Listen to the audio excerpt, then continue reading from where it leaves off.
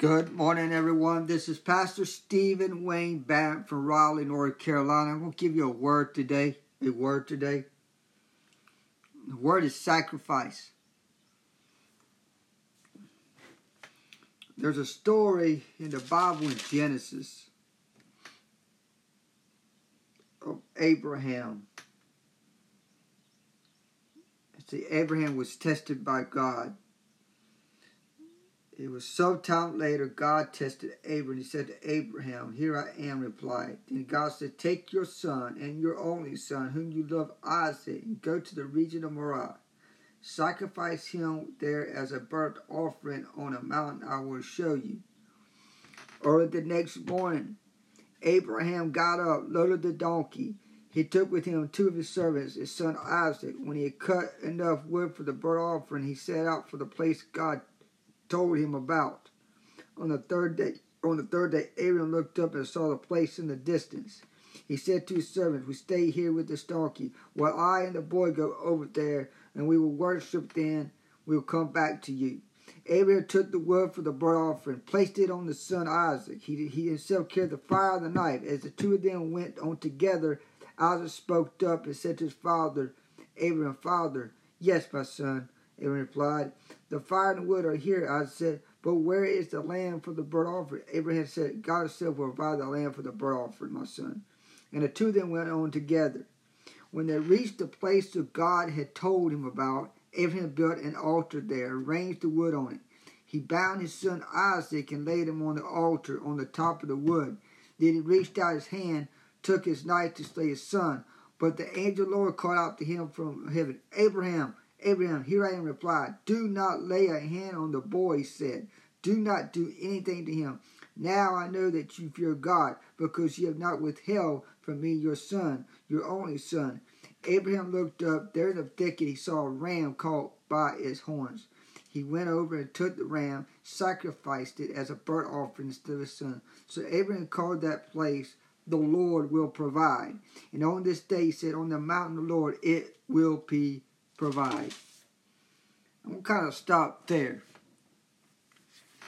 The title of this message is Sacrifice. But the description that I'm going to put in here is "The Lord will provide." But then I'm going to back that up. After Jesus Christ died, I'm going to give you the Old Testament, they say provide. Because the Messiah didn't come yet. But when you go to the New Testament, and when after Jesus Christ is done, when he goes to the Acts,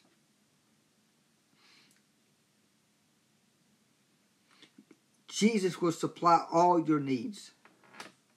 Jesus will supply all your needs. Jesus provides you with a house, but he will supply you everything according to God's eyes. Look at what God is looking. Look at what God is looking at you. God's looking at you and said, "Hey, I supply you all your needs."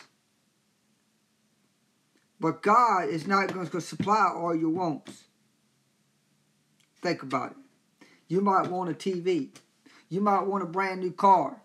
You might want to move to daggone Florida. You might want to move to somewhere else. But I got to tell you, if God provided you a house, and then God will supply all your needs, why do you have to move? Think about that question today. Now I want to back up a little bit on here, because I'm talking about sacrifice. When God sacrificed his son on the cross, because he said that when he will recognize, Jesus will recognize the Father.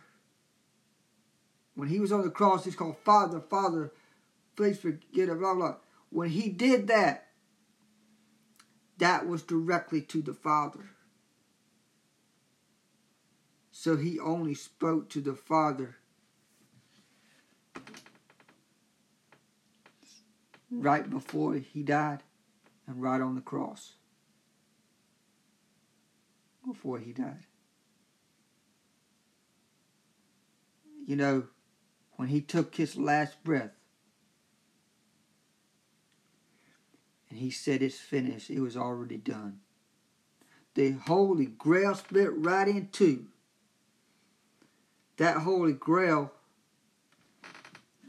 I'm going to tell you, if you go down to where that was, the Holy Grail in that temple, they got an audit. I think someone said that they got information about that. In this day, that people still are running from God. They're not running to God. They're running away from God. And every time you ask somebody about, do you believe in the cross? They run. Because they're not ready to a change. They're not ready to be committed. They're not ready to be corrected. They're not ready to be counseled with. They're not ready. They're just not ready. I think there's people today in America that they got to shape up and quit acting like a fool in the freaking White House. I don't care if you're a president. I don't care if you're a vice president. I don't care if you're a Senate. I don't care if you're a House of Representatives. I don't care if you work in the legislative building. I don't care if you work in the government. I don't care if you got a job. I don't care if you're working in the prison or a police officer or a firefighter, EMS, or a hospital, whatever you do. If you don't have Jesus, you don't have nothing at all. And what's happening is there's a mindset that everybody's got to do what they got to do to survive. There's only one person that can survive you, that can help you. His name is Jesus. If you don't have that, you don't have nothing. Because God blessed me when I got saved. And when I got saved, I was filled with the Holy Spirit. But then when I asked God to fill me up with speaking in tongues, I start speaking in tongues with is another language. It's called the Holy Spirit. It's called the God language. And I'm going to tell you this. When I see that language, I'm thinking about the language of all kind of different countries has. Their language. Spanish. Anything. But I got to tell you something. The anointing of God told me this morning to tell y'all this morning to start sacrifice something in the morning. Have a 5-minute time with God. 10-minute time, a 30-minute time with God. In the morning. Don't look at your phone in the morning, but I tell you what you need to do. A 10-minute time with God. Every day. And everything will change for you. If you believe. Have faith. Keep going. Never give up on God. Because He's there. Have a blessed and wonderful Friday.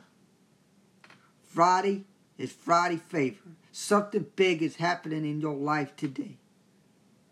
Do not worry about tomorrow. Worry about you today.